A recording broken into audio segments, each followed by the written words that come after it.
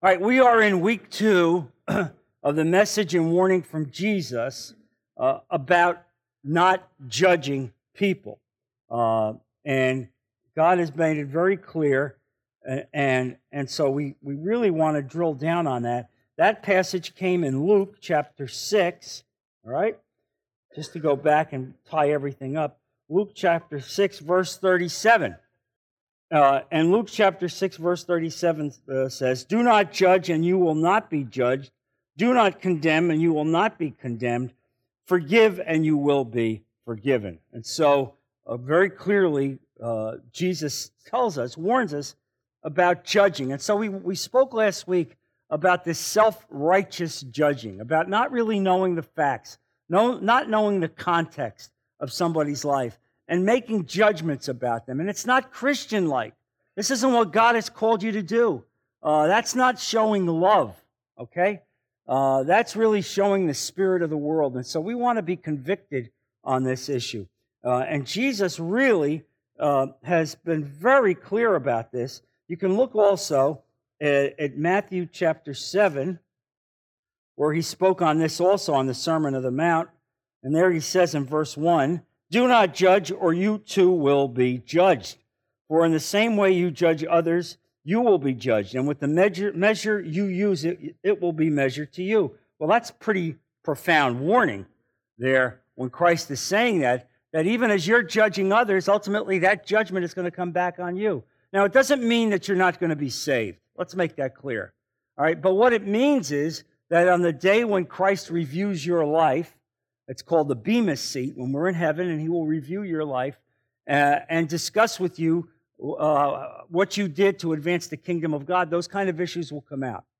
And these kind of things will be involved as God places you in a field of responsibility in heaven. We don't understand everything about it. We just know that this is the nature of what's going to go on. And so we don't really want to have these kind of issues hanging over our head. We really want to be able to have a clear conscience as we meet with God.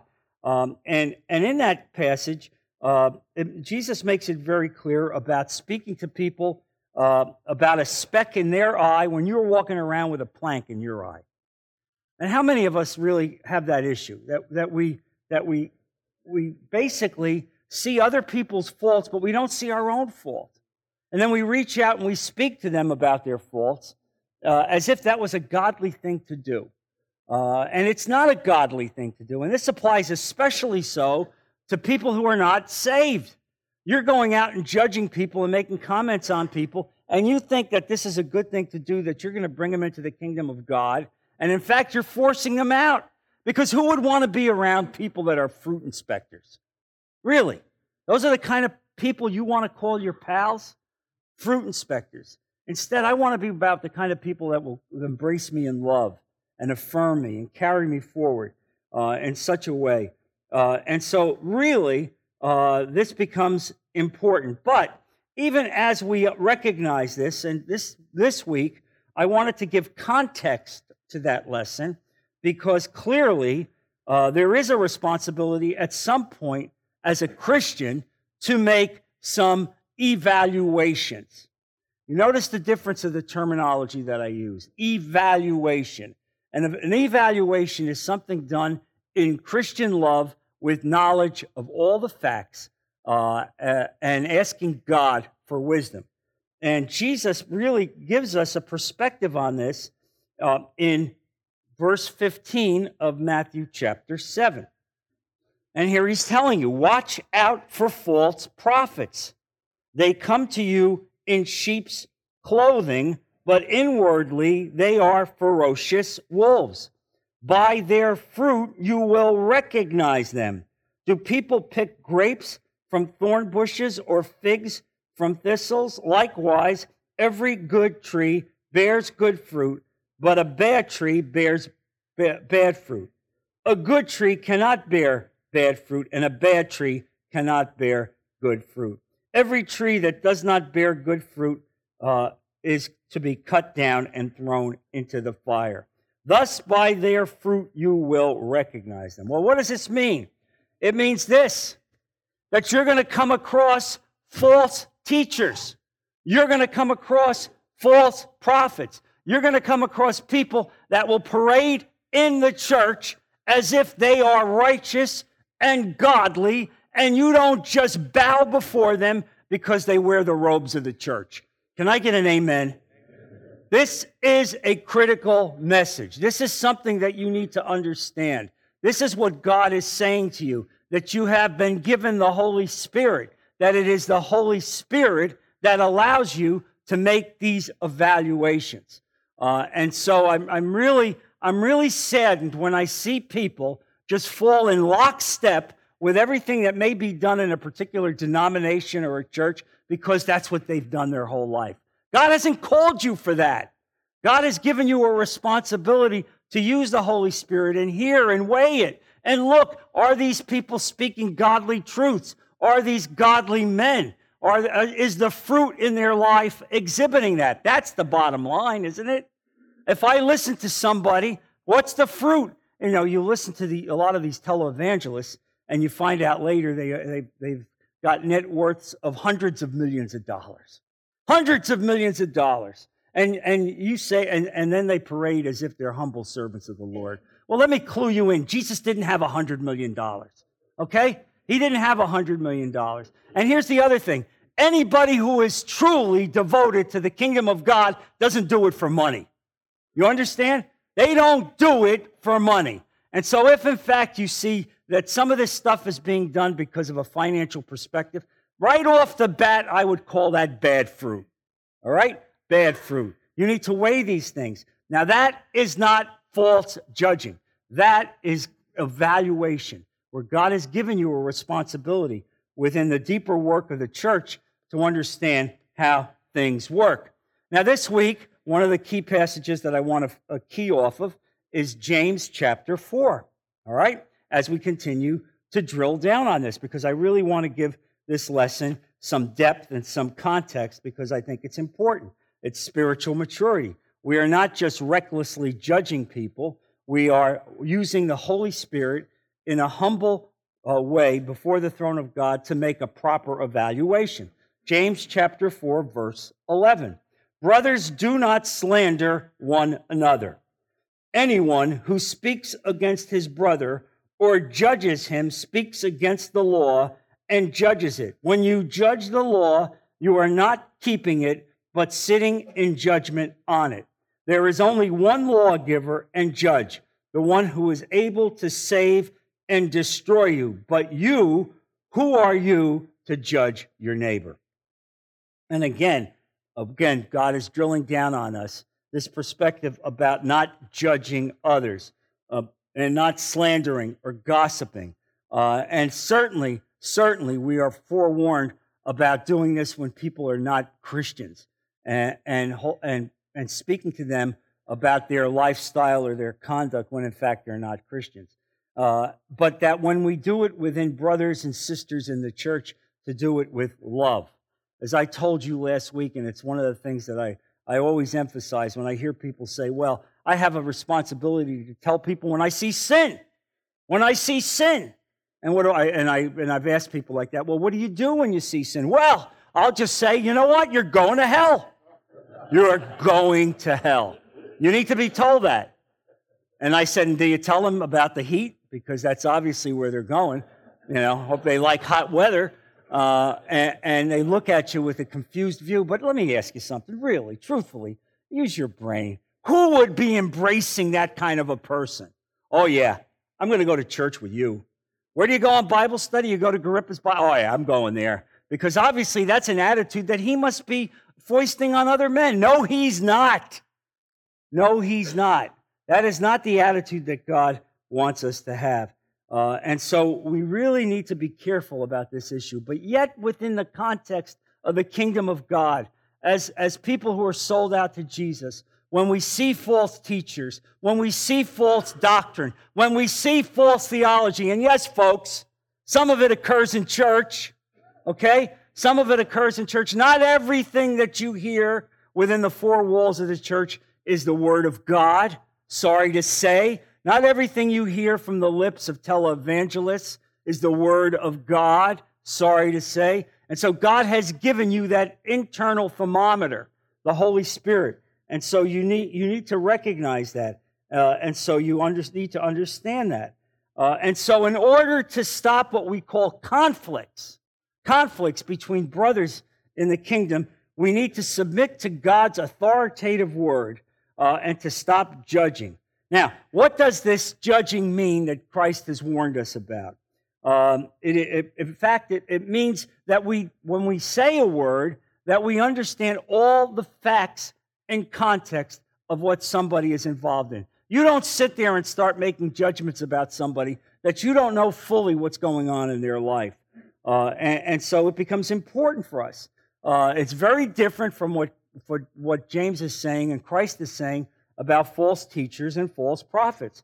We have an obligation as men of God and men who follow Christ to call out false teaching. Listen, there's all kinds of false teaching in this world, all right? There's all kinds of false theology in the world. You need to be on guard about that and have the discernment of the Holy Spirit when you understand that. And so really it becomes important.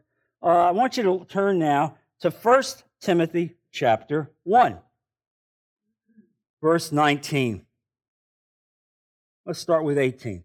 Timothy, my son, this is Paul writing, I give you this instruction in keeping with the prophecies once made about you, so that by following them you may fight the good fight, holding on to faith and good conscience. Some have rejected this and so have shipwrecked their lives. Among them are Hymenaeus and Alexander, whom I've handed over to Satan to be taught not to blaspheme. Whoa! It sure looks like Brother Paul is making some judgments about two guys. All right? Right? Well, it looks like he's making judgments about two guys. Who are they? Hymenaeus and Alexander, who obviously do not deserve to be within the body of Christ. We don't really know everything that they've done, but obviously they have been far outside the will of God. And what does he say? I'm handing them over to Satan. Now, let's understand contextually, what does this mean? Does he mean he calls Satan and says, here, Satan, here's two guys. Take these two guys. You can use them. I mean, no. I mean, really. What it means is they're not part of the body of Christ. They're not going to be part of the worshipers of Christ. And in that regard, since they're not part of the bodies of Christ, they're outside of the walls of the church, and Satan will probably sift them. And he has made that determination. But I'm sure that if they repented of what they did and cleaned up their act, that he would take them back in. He doesn't prescribe to this ongoing eternal excommunication. And let me say something else. I recently read of a theologian in a denomination, and I won't say what denomination or what theologian, who calls himself an expert in church discipline, who wrote an article that says, and this is absolutely true, wrote an article that says that if a church encounters people that are problematic and those people exit the church must, even though they voluntarily exited, must formally excommunicate them with a letter so that they can't join another church in the denomination. Now, what part of love is that kind of conduct? That's the very kind of conduct that God is calling you to call out. I repudiate that. There's nothing within the kingdom of God that says that people who voluntarily exit from a particular church need to be served with an excommunication paper so they can't join another church. Have you ever heard of repentance or forgiveness? Do you see what happens when you start going down this road, this so-called road of judgmentalism and religiosity? Because I call it the same thing, where in fact you're worshiping the church, you're worshiping the denomination and not worshiping Jesus Christ. No one who truly bows at the throne of God or Jesus Christ would ever act like that. No one. You would be convicted. You would never act like that. And so you see this here, that I'm sure that Paul, when he did that, knew that if in fact they repented of their conduct, that he would change. Look also at 2 Timothy. I'm giving you this to demonstrate context and depth. That yes, we don't judge. We don't act with recklessness. We act in love. And look at 2 Timothy, verse 17. 2 Timothy chapter 2, verse 17. Actually, look at 15. We'll start there. Do your best, again, to present yourself to God as one approved, a workman who does not need to be ashamed, and who correctly handles the word of truth. Notice that. Correctly handles the word of truth. Avoid godless chatter, because those who indulge in it will become more and more ungodly. That's a good prescription for us. Be very careful of how you speak in your language, how you talk about other people, because it becomes part of your character, all right? And it doesn't lead to good things. It leads to bad things, all right? Bad things. Avoid godless chatter, because those who indulge in it will become more and more ungodly. Their teaching will spread like gangrene. Among those are, he's naming a couple other guys, Hymenaeus and Philetus, who have wandered away from the truth. They say that the resurrection has already taken place, and they destroy the faith of some others. Now, you understand the nature of who he's judging and why he's judging? He's talking about people who are apostates. You understand? This isn't somebody who has some slight character flaw, all right? This is somebody who has basically become an apostate and is undermining the very theology of which our faith has been built on, that the resurrection, meaning that there will not be another resurrection. Well, we know that that's not true, that God is going to raise the entire body of the church bodily as the graves will open up, and we know that. And so here he is. When people speak false theology, when they're out of line, we have to make judgments. We have to call them on it. And so there's another example of it. Look also in chapter 4. Same 2 Timothy chapter 4. Verse 9. Do your best to come to me quickly, for Demas, because he loved this world, has deserted me and has gone to Thessalonica. Crescens has gone to Galatia, and Titius to Dalmatia. Only Luke is with me. Get Mark and bring him with you, because he is helpful to my ministry. All right? And then look at verse 14. Alexander the metal worker did me a great deal of harm. The Lord will repay him for what he has done. You too should be on your guard against him, because he strongly opposed our message. He strongly opposed the message of Christ. That's when you make judgments. When somebody is speaking out against Scripture, when somebody is twisting theology, that is why God has given you discernment. Yes, those are proper discernments. And so he is telling us, he's warning us to take heed. That is the responsibility that we have as men of God. So now you see the difference between self-righteous, judgmental determinations on the one hand, as opposed to godly, righteous evaluations of the conduct of people. There's a very, very marked difference. And so you need to be aware of that. And so it is never judging to speak to someone about sin or false teaching if they are within the kingdom of God.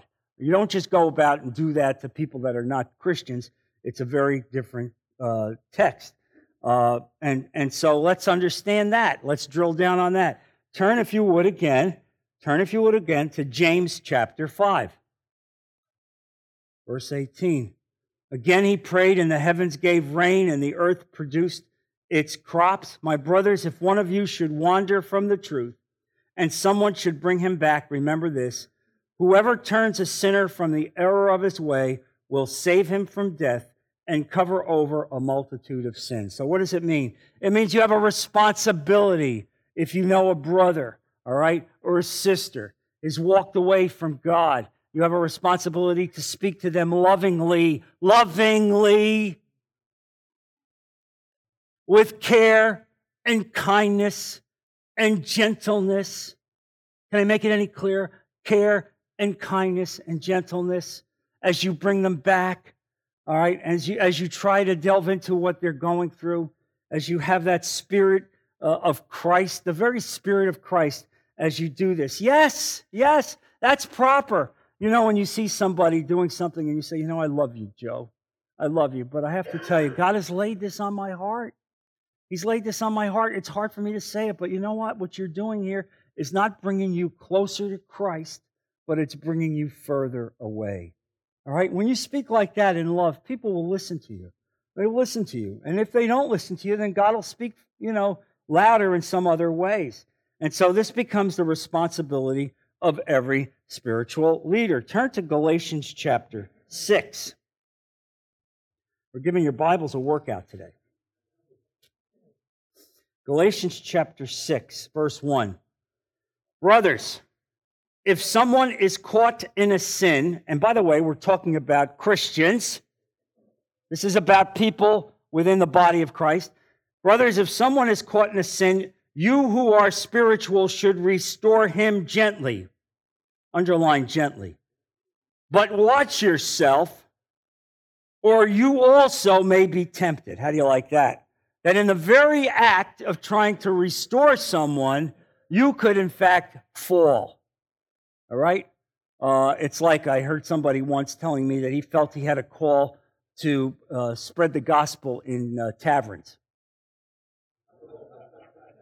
There's somebody else who said they had a responsibility to go out and speak about Jesus to a strip club. I would be very, very careful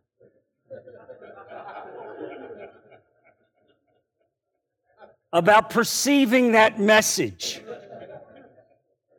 About perceiving that message. All right? Perceiving that message. It reminded me once of my father, who was just the most godly guy in the world, and he had two brothers who were just the opposite of my father.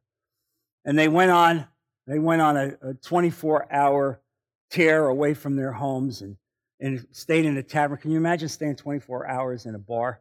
And they did. They were his younger brothers, and the two wives had called my father. Both of these guys came to faith, believe it or not, came to faith and are now with the Lord. But the wives called my father and said, John, our husbands have been missing for 24 hours. And they're down at the Midland bar, and they won't come home. Please, John, go down and get them. All right, so here's an example of what I would call a godly move. So he goes down there. He walks into the bar, and there they are, half bombed, but they're playing pool, and they look at my father when he comes into the bar, and I go, John, what are you doing here? Okay, well, obviously he didn't come in for a drink. He said, I came in to bring you both home. Oh, no. Nobody's telling us when to go home. We're not going home. My father said, fine, I'm going to climb up on the bar, and I'm going to start preaching about Jesus.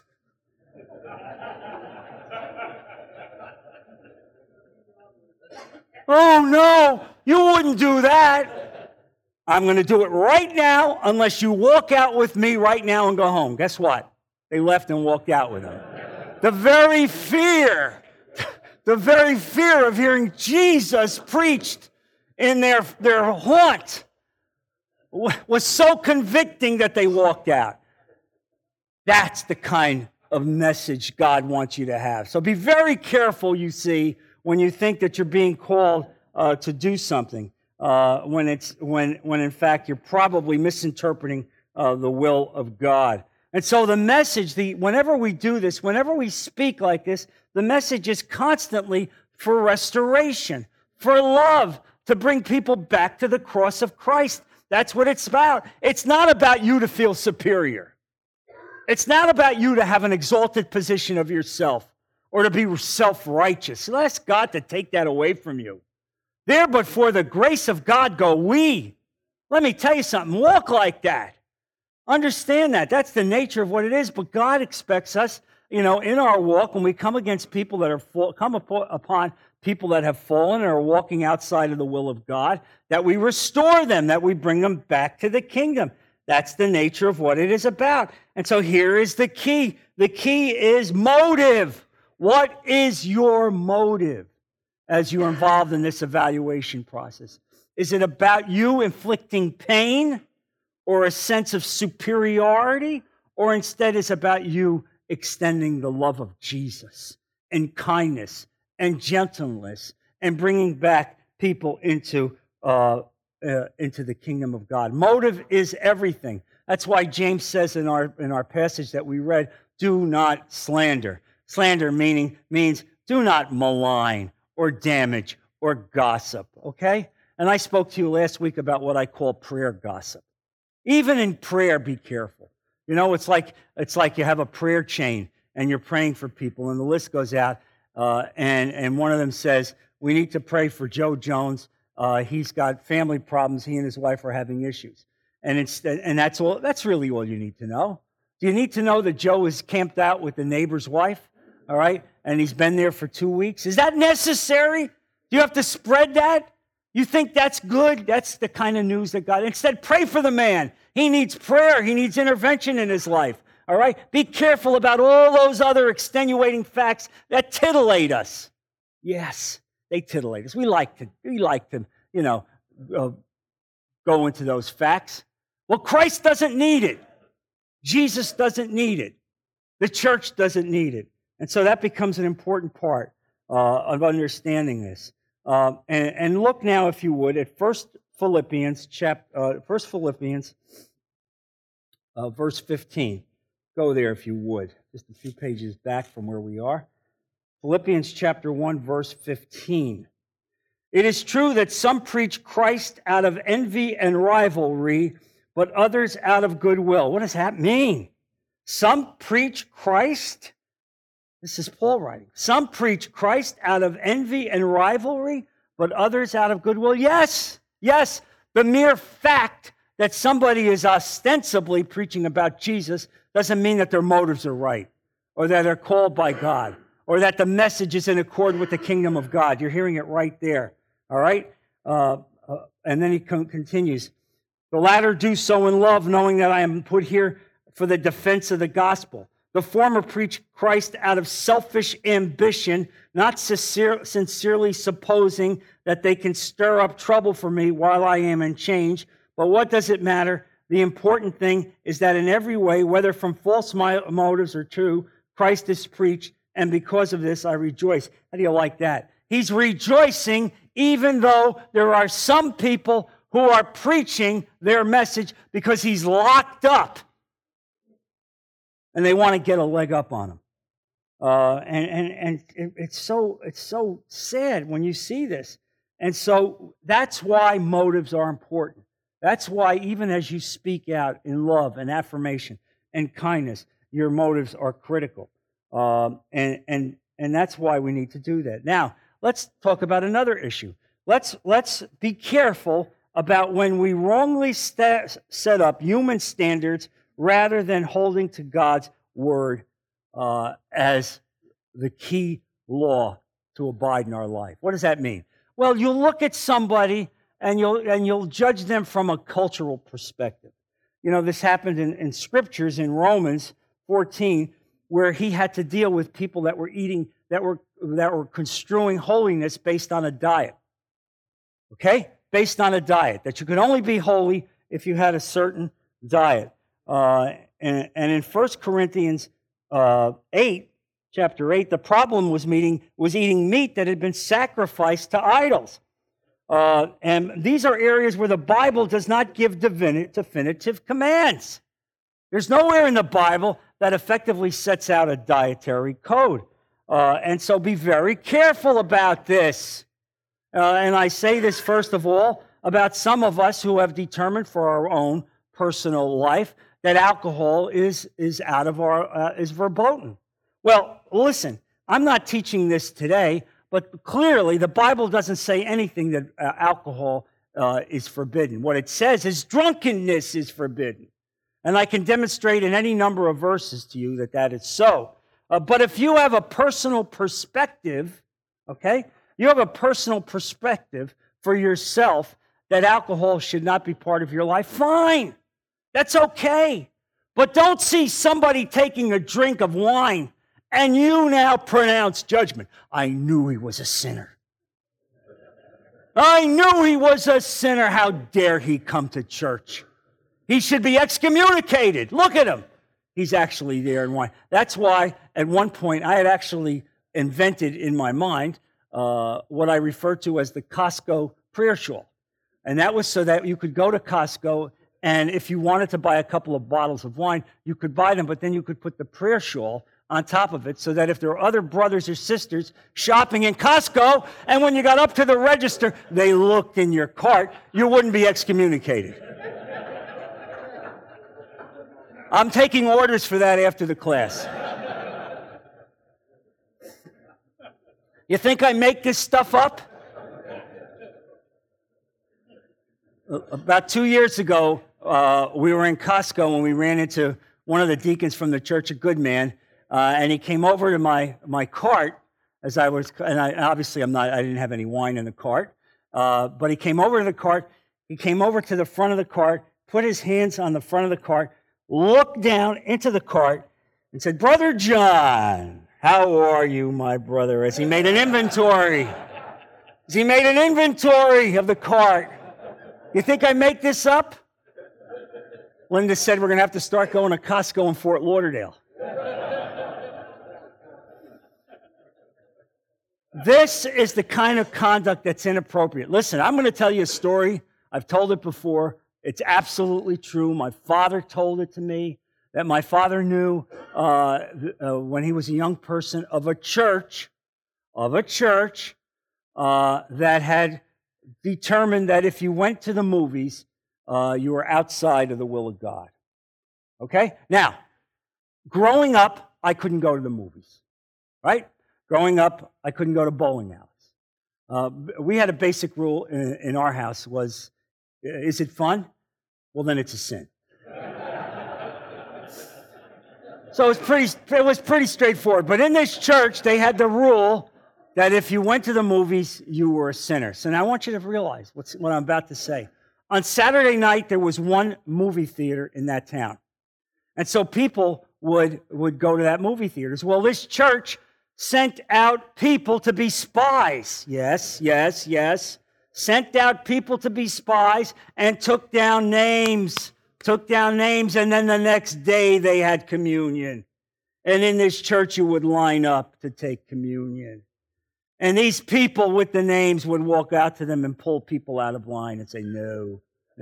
You were at the Lincoln Theater last night. I saw you. Out. That's right. They stopped people from taking communion. Folks, that is not godly judging. You understand? You understand what I'm talking about here? You think this is made up? You think I hear this? This becomes important to understand this. That God wants us to live godly lives. Here's another example. Let me bring this down, okay? There are some people that believe smoking is a sin. Now, there's nothing in the Bible that says smoking is a sin. I don't think they had invented smoking back then, all right? Now, the verse we use is that our body is the temple of the Holy Spirit, okay? That's the verse. That's the doctrine. Our body is the temple of the Holy Spirit. So the same people who will condemn some people for smoking will go up to a buffet table and it'll look like it's the last meal they will ever see. So what part of gluttony is distinguished from smoking? Do you see what I'm saying? So we all have this individual plank in our eyes. All right, and that's what God is warning us about.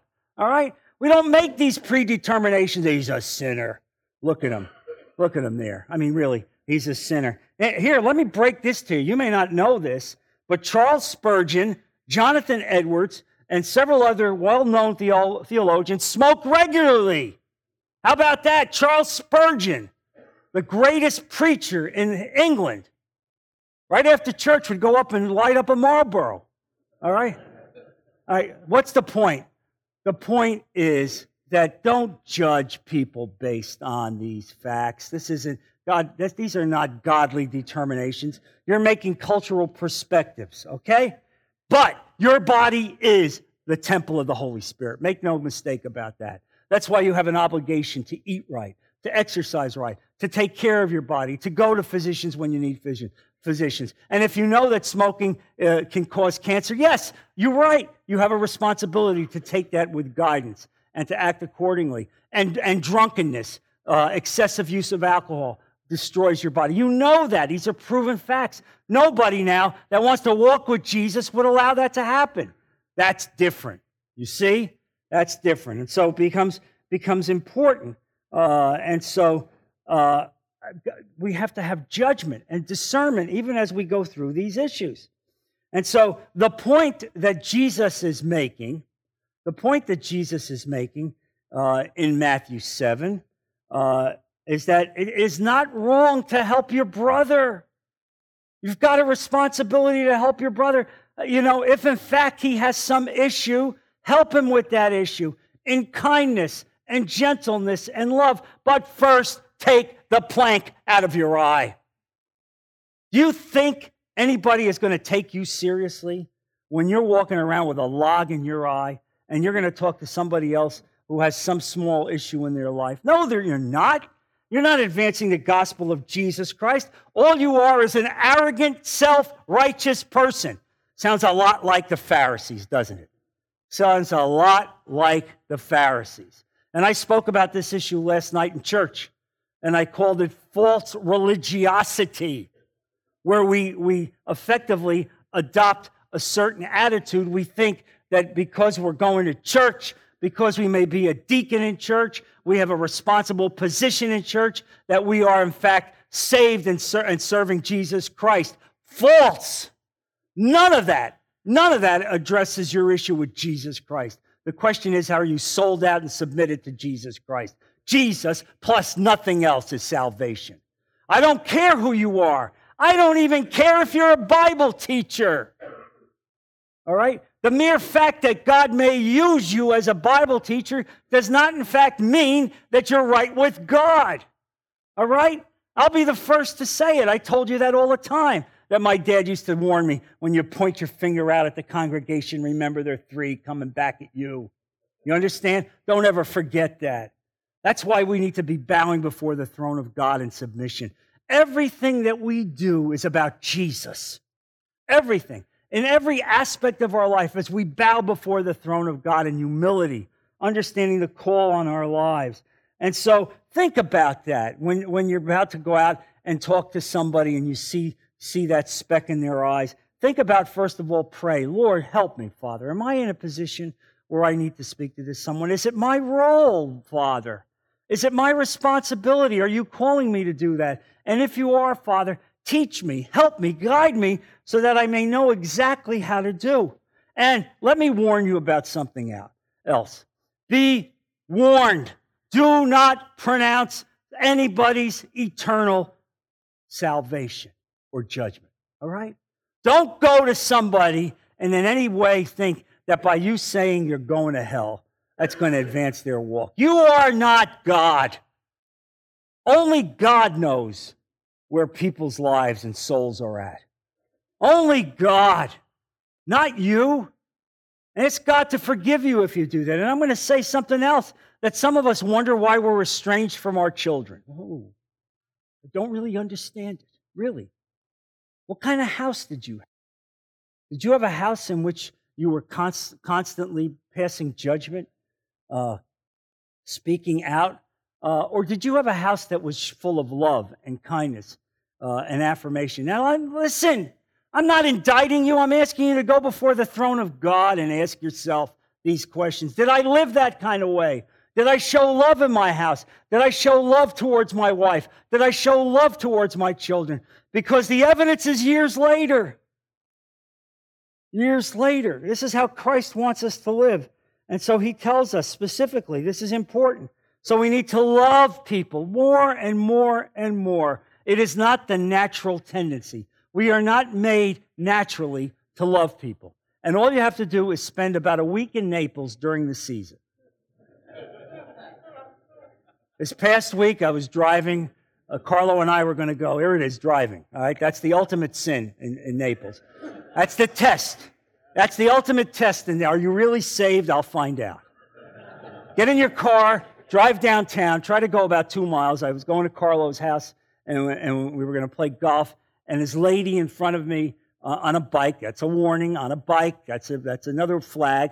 This woman who was about 65, 68 years old on a bike, older woman, and I see her in front of me, and I suddenly go around her. I'm going around her. The other side of the street was empty. And as I go around her, all of a sudden, she flips some signal with her hand. And it wasn't a salute. All right? And she's screaming at me. And so I'm from New Jersey. If somebody wants to talk to me, I'll pull over. I'll pull over. This could be a God moment. Who knows? I said, excuse me, did you want to say something to me? Oh, she wanted to say something. And words came out of her mouth and vulgarity. I mean, this is somebody in their 60s, vulgarity the likes of which you hadn't seen in Midtown Manhattan. I said, lady, get off the road. Get off the road. But you see how you're being tested? In every way, how you're being tested? Look, I mean, the old me, I don't want to tell you what the old me would do. But you know what? Now I'm constrained. It doesn't mean, and let's understand this, it doesn't mean that I'm filled with meekness and humility. I don't want you to think that, okay? All right? I don't want you to think, oh, John.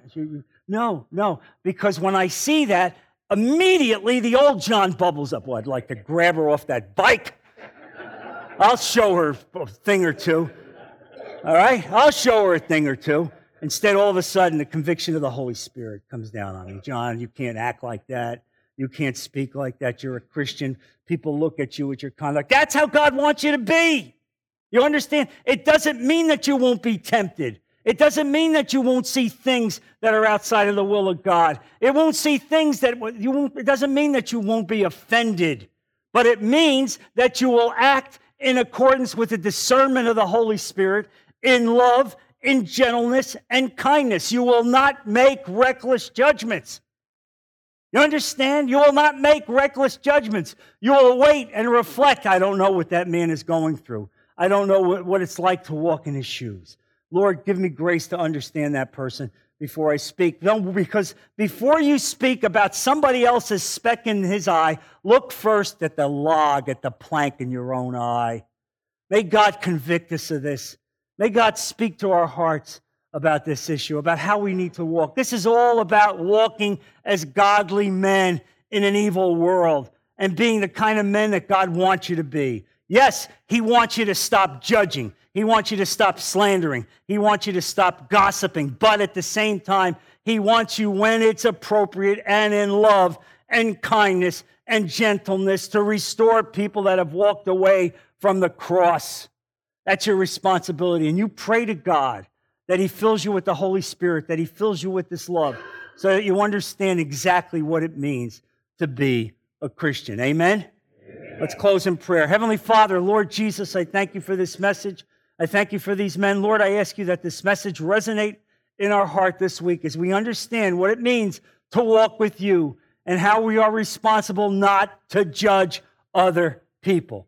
But at the same time, Father, give us the wisdom and discernment to know when it's not judging, but instead it's loving evaluation. Father, we put all of this in Your name, Lord. Protect our people. Bring them back safely next week to continue the study of Your word. We put all of this in Jesus' precious name. Amen. God bless you guys.